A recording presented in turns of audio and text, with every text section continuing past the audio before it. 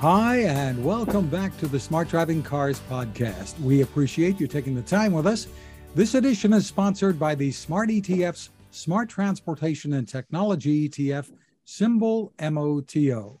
For more info, head to motoetf.com. Technical support is provided by CARTS, the Corporation for Automated Road Transportation Safety, a 501c3 nonprofit dedicated to safe and high-quality mobility for all. I'm Fred Fishkin, along with the Faculty Chair of Autonomous Vehicle Engineering at Princeton University, Alan Kornhauser. Hi again, Alan. Hey, good afternoon, Fred. Good afternoon, and joining us once again with October around the corner is consultant and publisher of the Dispatcher newsletter, Michael Senna from Sweden. Great to see you, Michael. Wonderful to be here again, Fred, Alan. Nice to see you. Have you. Well, on top in the latest edition of the Dispatcher, batteries and the demand for what goes into making them as the push for electric vehicles continues.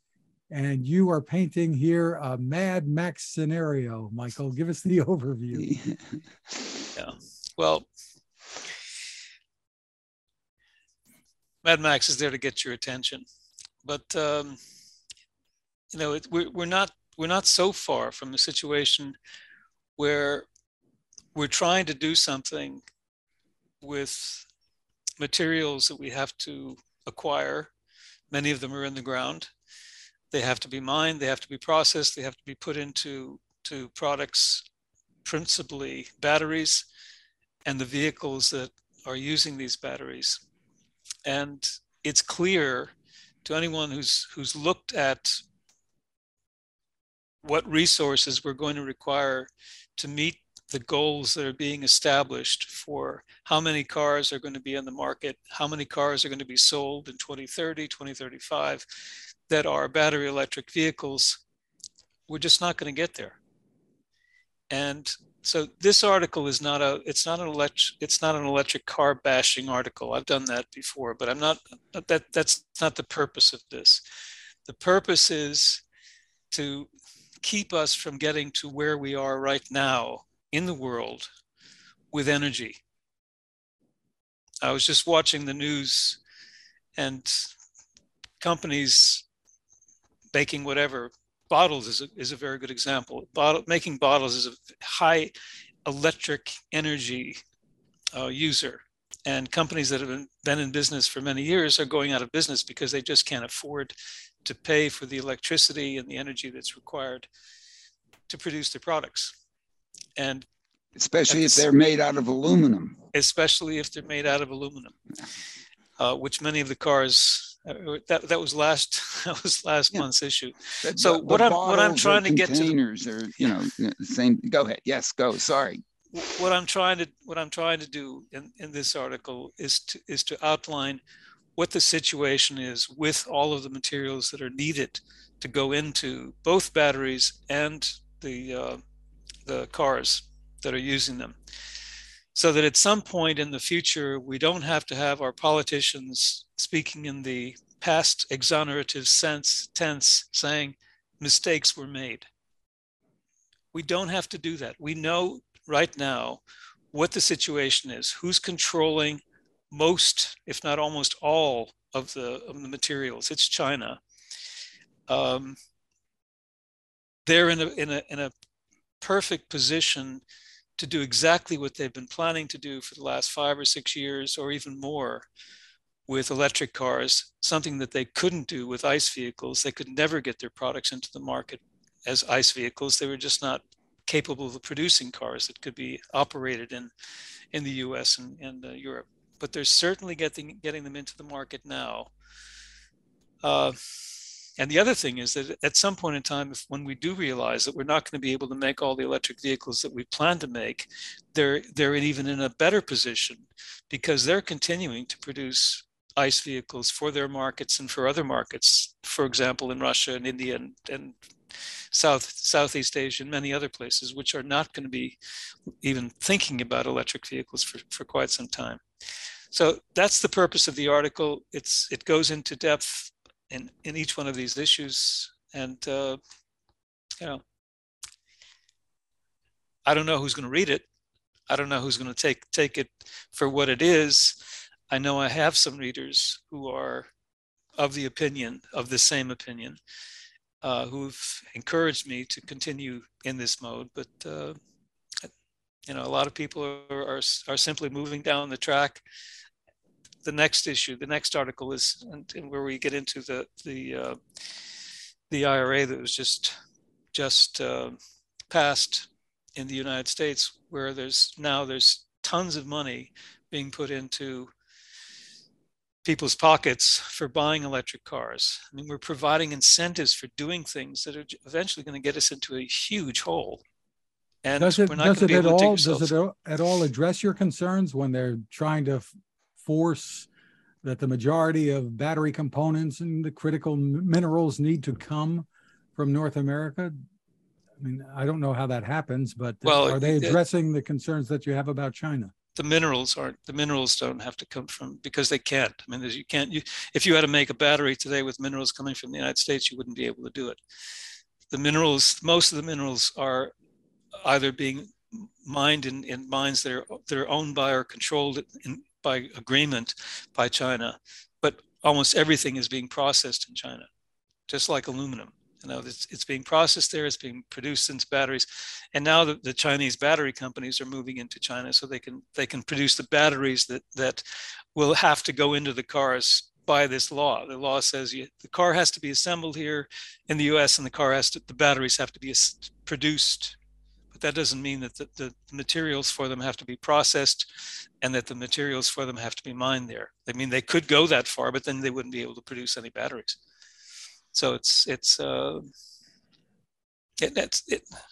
what it's doing right now is taking companies that are capable of producing wonderful cars in Korea, in Japan, in Germany,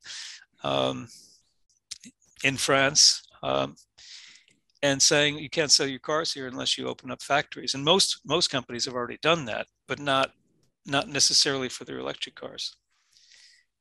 Well, this is a challenge because, of course, we do know that with respect to the market for electric cars, I mean, the headlines that are coming out daily are about how electric cars apparently have won in China, and apparently that's what people are buying, or for whatever reasons being forced to buy. Best thing on the marketplace, who knows, but an enormous demand for electric cars in China.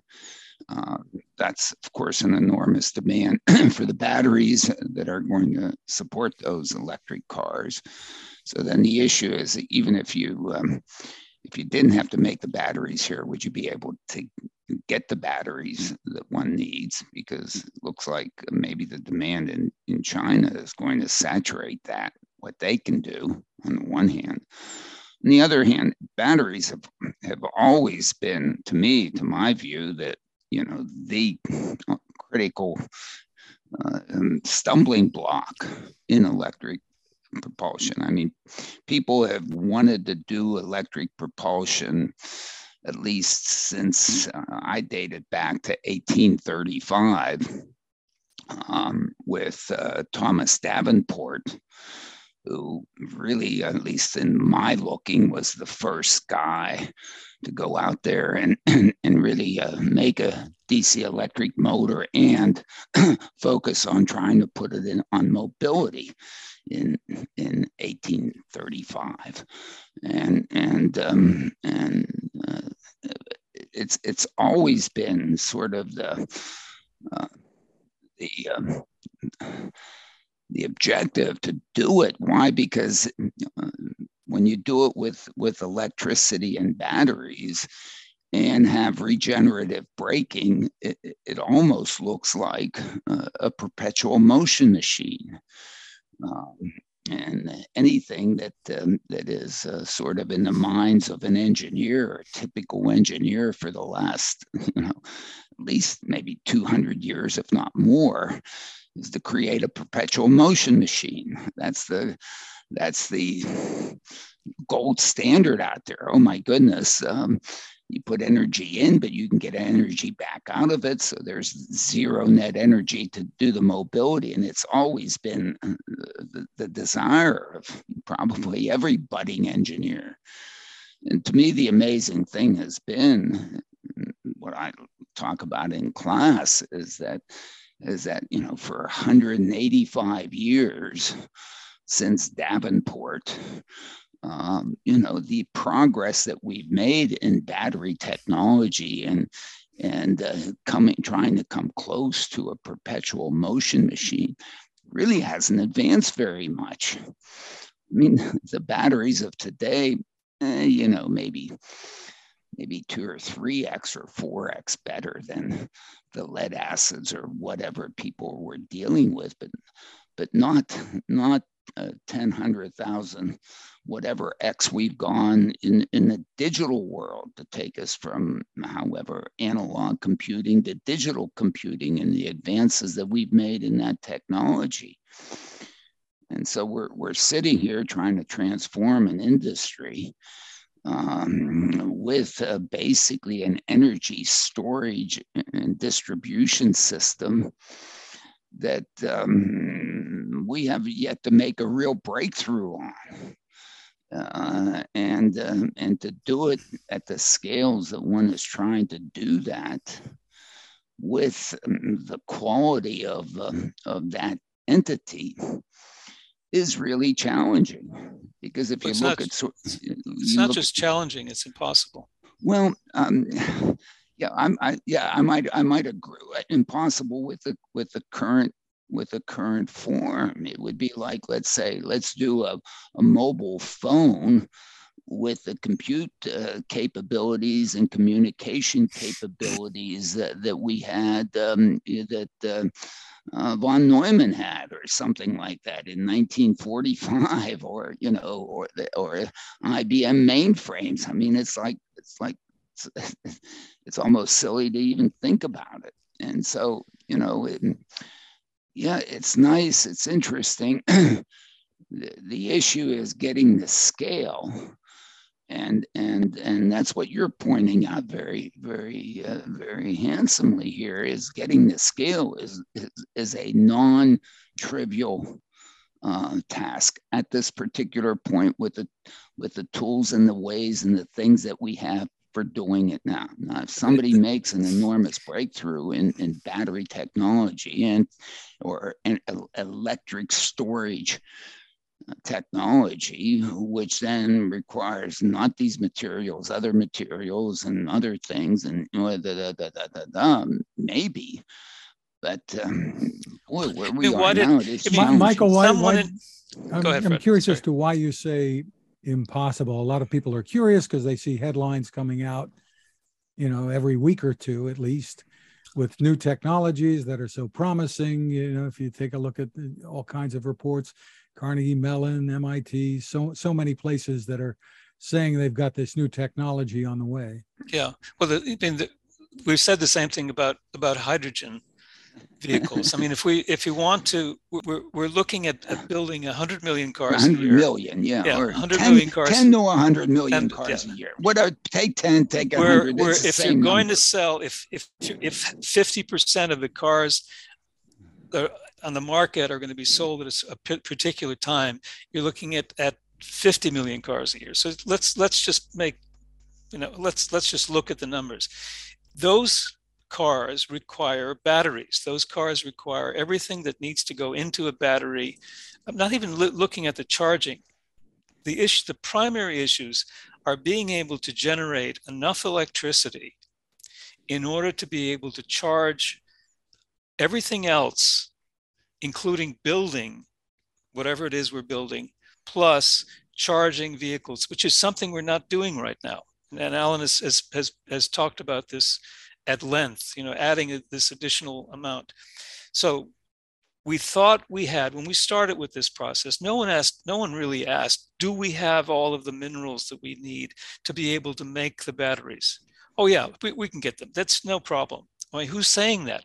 Who's in the business of making these cars? He's not going to say, yes, this is a real problem. But now we're here, not 2000 2006, not 2013 or 12. Now we're in 2022, looking at in less than 10 years' time of having many of the cars that we're now producing as ICE vehicles as being electric cars. And we don't have the minerals to be able to produce these. We need to be able to take them out of the ground. We need to process them. Those have to be, at present time, most of that processing is going on in China. We thought we could produce enough batteries. If you look at the numbers, how many people are in the process now of building plants, whether it's the group in Sweden or Musk or the Chinese, they're trying to build these things as quickly as they can everywhere in order to generate enough batteries that will go in these cars. We don't know whether we can do that, but the likelihood is very high that we cannot. We thought we could generate enough electricity. We can't even generate enough electricity at a price that people can afford to keep the factories running. I mean, this is a real problem here in not just in Europe, but in most of the world right now. And because we've given up on the one source of electricity that we had that was dependable, we're closing down another one that looked to be clean, nuclear energy, and we had people who were pushing this. I don't know who was behind that, but I can give some guesses of who was behind the environmental groups who were pushing this. And now everyone says, gee, how are we going to run our electricity? The wind doesn't always blow. The sun doesn't always shine. We've got lots of renewable energy, but we don't have any dependable energy that keeps the lights on and keeps things working. And at the same time, we're pushing people to buy electric cars. We don't have to do that. What's the goal? What's the objective? The objective is to reduce emissions. That's what all this is about. There's nothing else that we're trying to focus on here. That's not the answer. The answer isn't to make more electricity using coal in China to be able to do everything that's necessary. That it's not staying in China. It's going up into the atmosphere, and it's creating more and more of a problem. I just don't understand why this is so difficult for folks to understand. I just don't get it. You know, if Russia and China and India and all of those countries are still pouring lots of bad stuff up there, it doesn't make a small difference what Sweden does or even what Germany does. In the United States, if you look at where how things have been moving in the United States towards reducing emissions and getting greener, it's been going in the right direction. It's going there. But at the same time, these other countries have been coming online and pouring more and more and more stuff up there. And all we're doing is feeding this huge beast, which continues to take coal out of the ground and use it to be able to do what it's basically what we're telling it has to do is produce more cars so that we can drive them around here.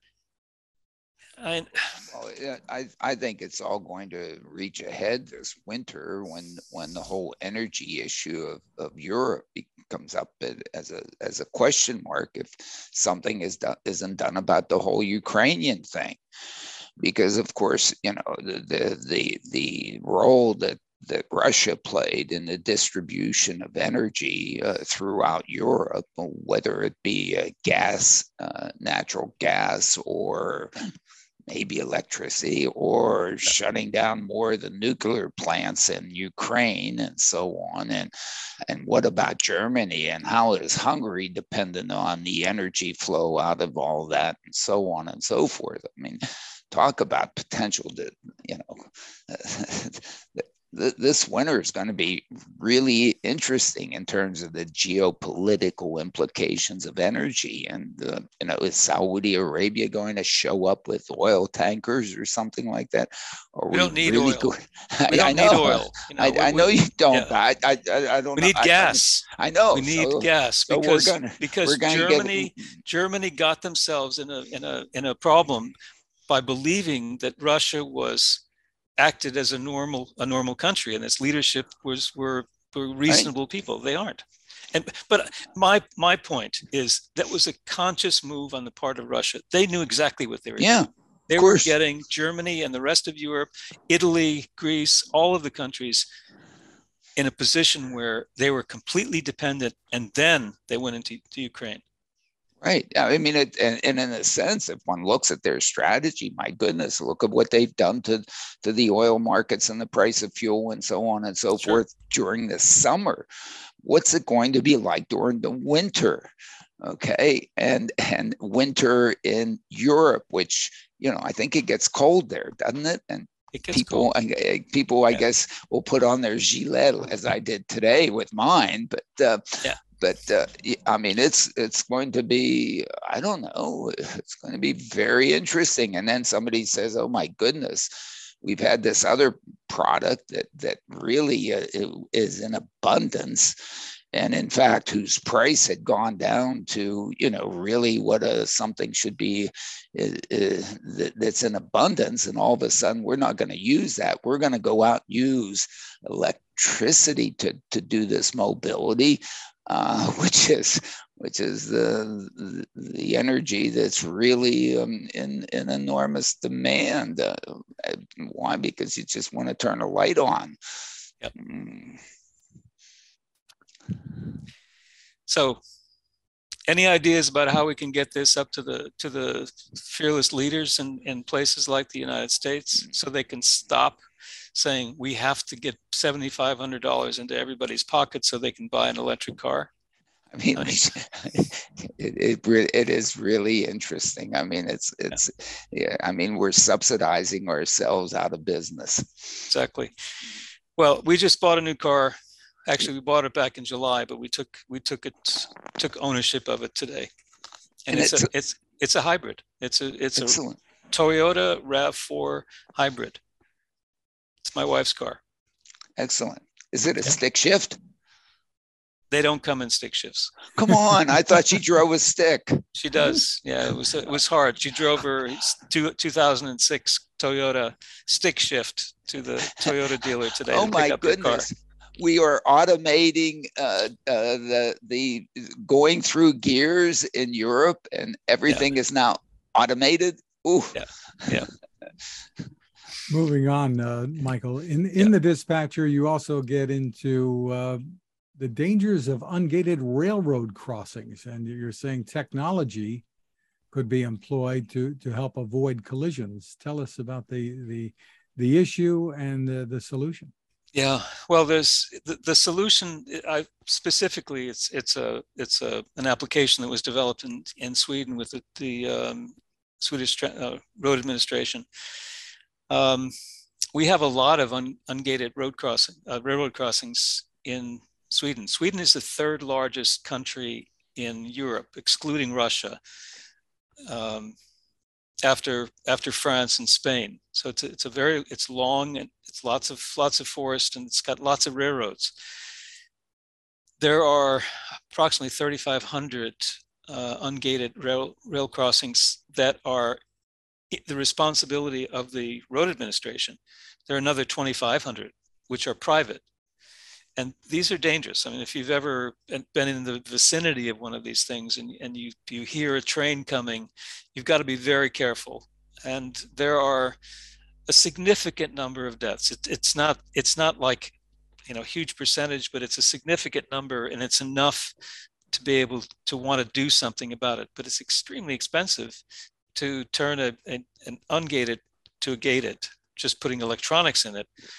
Or to do what they're doing in the Netherlands, which is building separations in many of theirs, but they've only got a few hundred compared to Sweden. So the road administration has developed an application. It's really a start. It's a first step to warn people, both in cars and in trucks, as they're approaching the intersection, if a train is in the vicinity, so that there's this intercommunication between the train that's coming and the individuals who are in the vicinity. They call it a fenced area. You enter the fenced area, and suddenly you're available for a message that comes to them.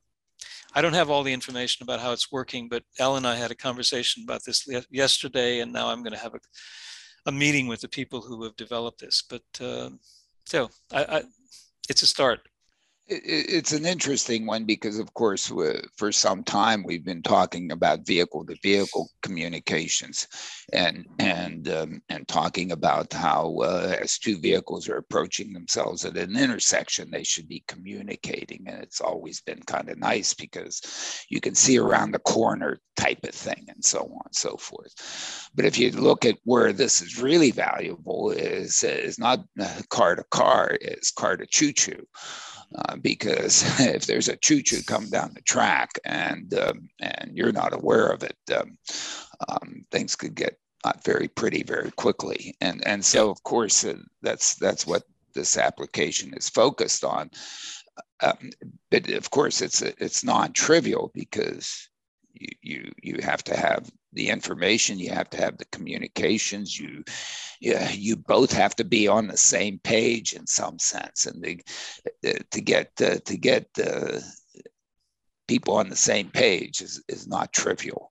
Yep. And so but this is a step, and this is a good step, and it's worth the effort, and I wish you all the best with it. Another issue you tread upon is pollution from tires, Michael. Yeah. This is new to me.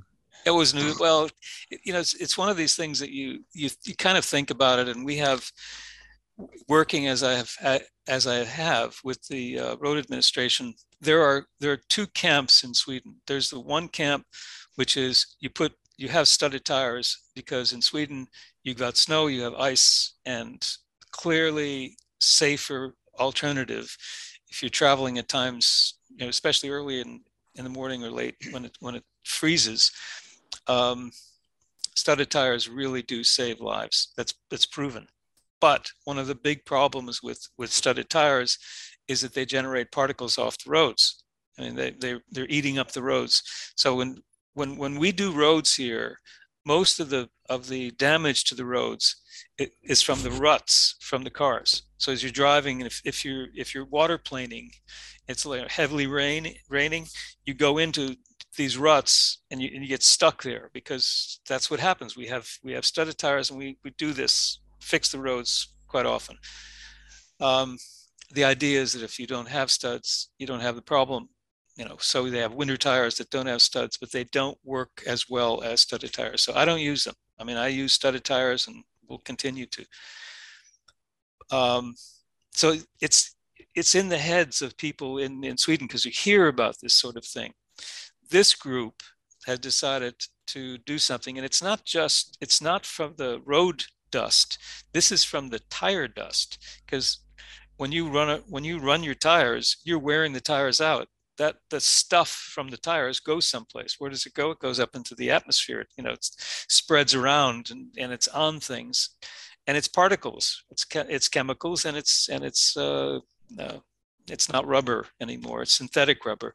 But this gets into the atmosphere, and why not vacuum it up while it's coming off the tires, rather than just letting it go out into the atmosphere? Why not? Why doesn't every car, and probably at some point at a time, the EU will make a law saying that every car has to have a little vacuum cleaner on every tire, and then they'll figure out ways of gathering it all up and then doing something with it. It's like recycling aluminum.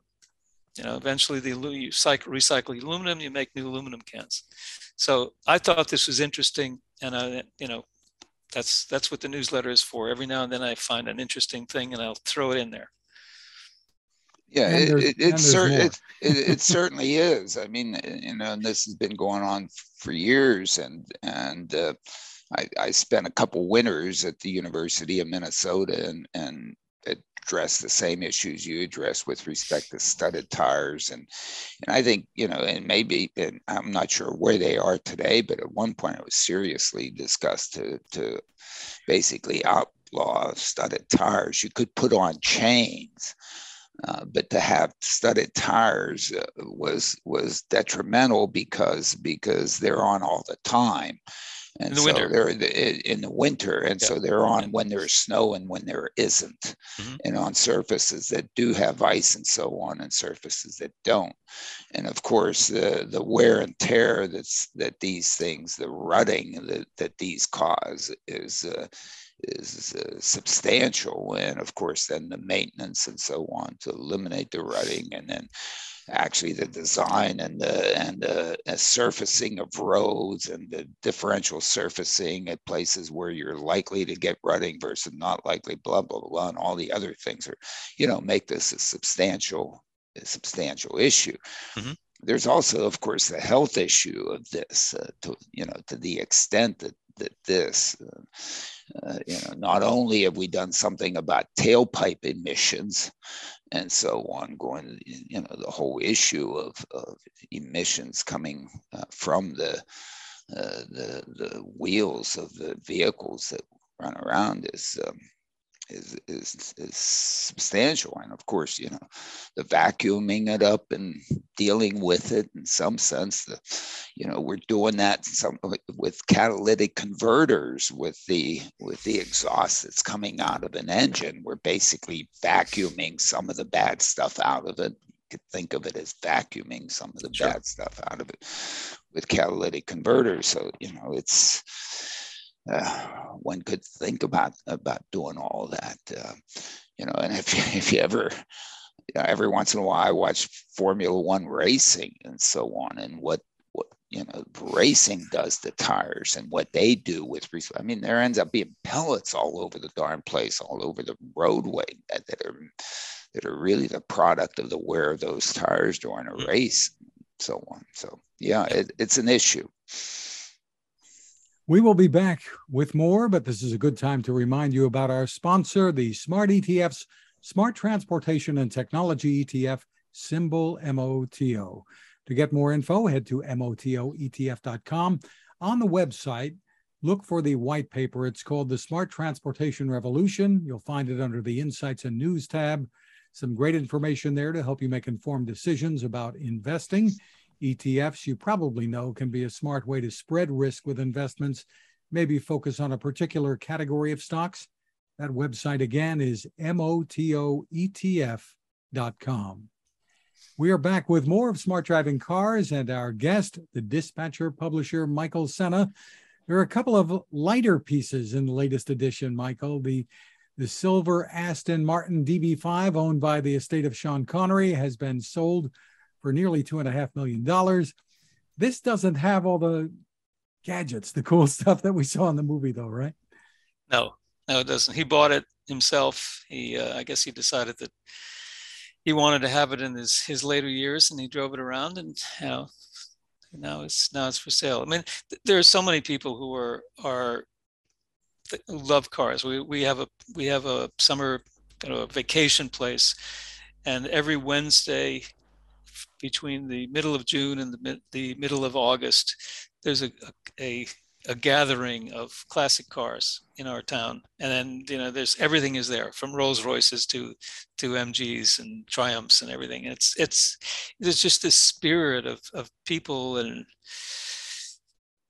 I don't know, maybe someday there'll be a gathering of less electric car enthusiasts, but somehow I don't know. I just can't imagine it unless they've got hood ornaments. I was in Memphis this past weekend went to Graceland, and we had the conference that I was at. We had a function there at Graceland in the motor museum part of what Elvis had. And my goodness, Elvis's collection, including the pink Cadillac. It is totally gorgeous. The Mercedes limousine and so on and whatever. It is. Lots of fancy hood ornaments, I'm sure. And there's an interesting history of hood ornaments in the latest Dispatcher. Michael, tell us about that and your particular favorite, maybe. Yeah, well, this has been in the works for quite some time. I've always had a strong interest in hood ornaments. I grew up at a time when there was just beginning to be phased out. So I had maybe 10 years when hood ornaments like the 1948 Pontiac that I've got in the article, and several others were there, and they were very special, and just these designs that were incorporated extremely well into the overall line and design of the cars. I contrast the 48 Pontiac with the Volkswagen. You know, for the Volkswagen, the hood ornament was the handle that pulled up the frunk. You know, they somehow transmogrified the ornament into this you know, this very utilitarian thing. But you know, with all of the seriousness of the first article on batteries and some of the other issues, I thought it was time to give my readers something on the lighter side, and hopefully they'll enjoy it.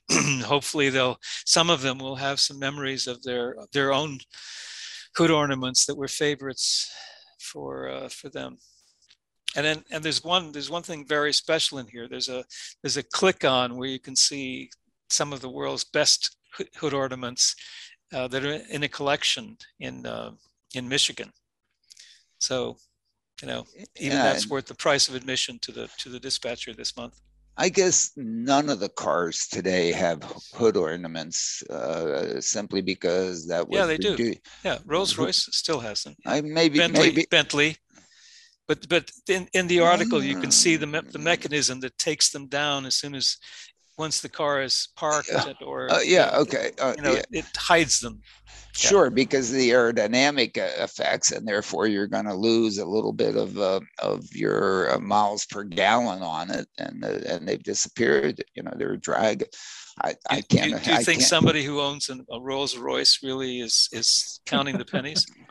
No. But everybody, but the regulator who's out there looking at what their highway and the city MPGs, miles per gallon, are, and so on and so forth, and I suspect that's Gosh, that Pontiac ornament looks aerodynamic to me, Michael. It sure does. It really it does. I mean, the whole thing, just seeing it on the car, seeing how you know the band, the chrome is you know, these folios it's just absolutely gorgeous. But the thing is, I wanted to make another point, that whenever you look for hood ornaments and you get something, you know, from wherever, you know, it says, well, they were just put there to be fancy radiator caps. You know, the original first cars, not the very first cars, but later cars, where the radiator was very prominent, and the radiator cap was accessible because you had to get it off really quickly, so that this became a pedestal for them. I went back a bit further and said, it's, you know, it goes deeper than that. Not, you know, and that's ships, starting in the Viking ships, or before that, actually. You know, the maidenheads on the old Viking ships. The dragons on the Viking ships, the dragons and serpents, and then the figureheads, and then the maidenheads, the lovely women who were there to bring luck to the seamen, and carrying that into this talisman. You wore something, you had something to not only to bring you luck, but to bring you safety. You know, bring you back safely. With the Viking dragons were there to help your gods beat the gods of your enemy. You didn't, as a strong Viking, you didn't care about putting fear into the hearts of your enemy. What you did want to do is you wanted to have your god be in a very strong position against their gods. So there was sort of these two levels that they were fighting on. it's a little bit far-fetched, but it's fun. I mean, cars are not just pieces of metal and plastic and rubber, and cars and trucks. Take a look at the front of a Mack truck. What's on a Mack truck? There's a bulldog, and that bulldog is still, it's still there, and there's a reason why it's a bulldog, and it's not a poodle. It's not one of these shih tzus or whatever they're called. It's a bulldog. Very good. Very good. So the upshot is read the Dispatcher, find it at michaellsenna.com. Please. Some other headlines to get to. U.S. News and World Report has a headline that reads, South Korea hopes to have 50% autonomous cars by 2035. Alan, I can see you grimacing, and it sounds like they're talking about private ownership. Yeah, great. Okay. I mean, I just can't imagine. I don't know. I really don't know why, what the objective is, really is. But sure, have that. Okay, great. Well, the piece seems to indicate the government there, of course, wants to be seen as being ahead of other countries. There's certainly a big technology company with everything in so many areas today. Well, I'm sure it's being ahead, and it shows something, but maybe not. Again, the issue is that are we being chauffeured, or is this something to just help the driver, comfort, convenience, and some aspects of safety? If the automation is to overcome the misbehavior of drivers, then that's fantastic, because as I continue to say, most, essentially almost all of crashes are due to misbehaviors of drivers.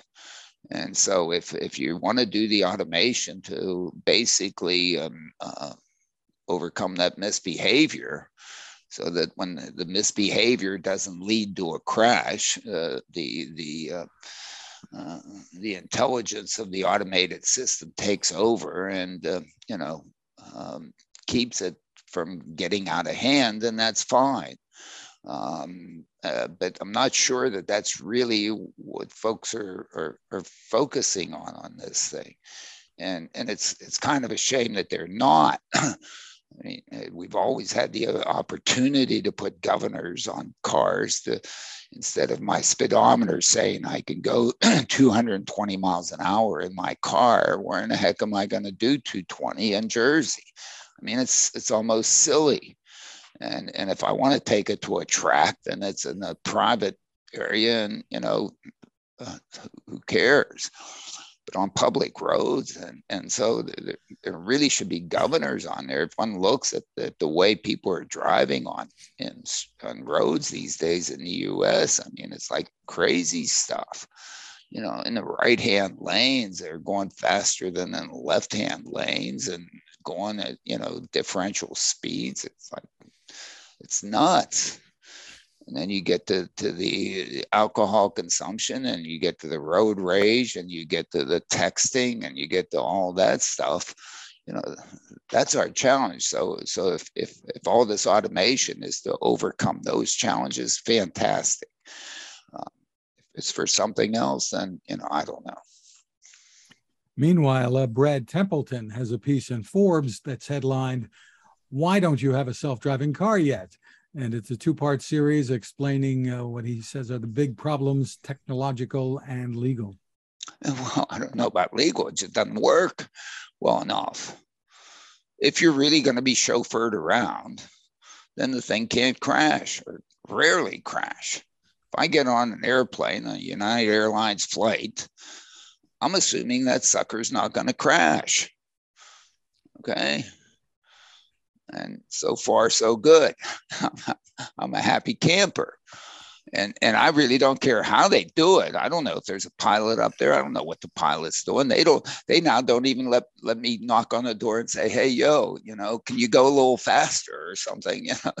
They don't. You get near that door and they arrest you. Okay. I don't know what's going on up there. and actually I don't care, because so far they've gotten me safely to where I wanted to go. And so, sure, but so far these systems don't do it in enough different places. They do it in a couple places. They are doing it in Chandler. They are doing it now in downtown Phoenix. They are doing it in places in San Francisco. They may actually be doing it in some places in China. But at least, who knows? But at least they're doing it in public roadways under normal conditions without having a police escort or the equivalent. So it is happening in the small. The issue is to happen in the large. Certainly, the expectations, we have expectations of our cars that we can go visit grandma without re-energizing them, and grandma lives 2,000 miles away or something. I don't know what our perception is, but we have a perception that we can travel very far without re-energizing. And the initial problem of electric vehicles was, oh my goodness, the range is only 200 miles or 100 miles. Jesus, how often do you go 100 miles away? It turns out not very often. But we still have that perception of that outlier that we want to be able to hit. All of a sudden, if I buy one of these things, it's gonna have to be able to not necessarily climb the Great Wall of China or go down the riverbeds or across jagged mountains, but it's gonna have to go on most roads. And right now, and do it right now. It's not doing it on most roads, not even a few roads. Well, maybe a few. But. And of course, we're still talking about creating this operational design domain. Well, defined areas, places like Trenton, where this could really be put to good use. Well, look, I can't see anybody selling me a driverless vehicle that doesn't have a governor on board, called a governor, that says this vehicle does not go driverlessly in these places. It only goes in these places at this time, and it probably is out there looking to see if it's snowing or not. And it says, and if I want to send it out there when it's snowing, that it says, I'm not going. I can't see anybody selling us that to sell it to me where now I can misbehave in using it. Those folks are going to be bankrupt instantaneously. Okay. Because they're going to have to be responsible for its operation. And in fact, when these things are licensed in the Motor Vehicle Commission in New Jersey or in Pennsylvania or in Arkansas or Mississippi, or you pick the state in the United States, there's going to have to be a responsible entity designated in case this thing, one, violates traffic laws. Okay? Because tickets are going to be issued to these things. And if tickets are issued, somebody's going to have to pay them. And can you imagine somebody sending their driverless vehicle? I'm going to send it down to you, Fred, and it now is going to have to adhere to all the traffic laws between Princeton and Jackson, New Jersey. And it goes above the speed limit. The police are going to, each of these communities are going to be there. Oh man, we're ticketing that guy. This is cheap revenue, man. We're just gonna ticket it. Okay. Because are we really going to allow a driverless entity go out there and violate our traffic laws the way we violate the traffic laws? I don't know. I don't seem to think so. I just don't seem to have to think go so. after the coders on that, right? Well, yeah. So therefore, all these things are going to have to be out there, absolutely coming to a complete stop at stop signs, not running red lights, not entering crosswalks if there's a pedestrian in the crosswalk, and you name the other sort of laws, rules of the road that we have out there, including speed limits. And so when one considers that these are probably constraints that are placed on this system, is anyone really going to want to buy one? I don't know. How's Madison Avenue going to assuage me to say, oh yeah, I know, I want one of these things? And which communities aren't going to let these things go down their streets violating the speed limit. You know, I go running every morning on Mercer Street in Princeton. The speed limit's 25 miles an hour. We have road humps there to try to keep cars 25 miles an hour, and who knows how fast they're trying to run me over down there, and the police sit there and whatever. And they can't pull over everybody that's going over 25. I guess they only pull people over that are going over 35 or 40 or something. Otherwise, you know, they'd be pulling everybody over. But we're not going to allow a driverless vehicle to just behave that way. I don't believe so. And they're going to have the ability to, if the police, you know, has a whatever on it, those things pull over and accept a ticket from the policeman. I think that's the way society's going to react to these things. Maybe I'm goofy. I don't know. Talk to me here. I don't know what I don't know why the article was written. I'm sure Brad, I haven't read it. I think I will just see why don't we have self-driving cars yet? I mean, that's for most people. Driverless cars, self-driving. I mean, self-driving, I call the ones that help us out. So on a level 2 and below, level 2+ and below, whatever. But it's is it titled "Why Don't We Have Self-Driving Cars"? Or is it titled that I believe is what the title is. Yeah, but one doesn't know what is a self-driving car. It's a car that doesn't have a human driving it. That's what a self-driving car is. Yes. Okay. So fine. We don't have a self-driving car is a car that doesn't have a human driving it. A driverless car. I mean, I don't know. We had this discussion 5-6 years ago, and I thought we got past that whole thing. We aren't past it. Nobody knows what anybody's talking about anyway in this business, which is part of the conundrum on this. Okay. And maybe in the end, that's what the auto industry sells it to us. It's what Elon's been trying to do. He has something called FSD. And you know, we're gonna be talking about that. If you invite me back in a month's time, we're going to be talking about exactly that issue.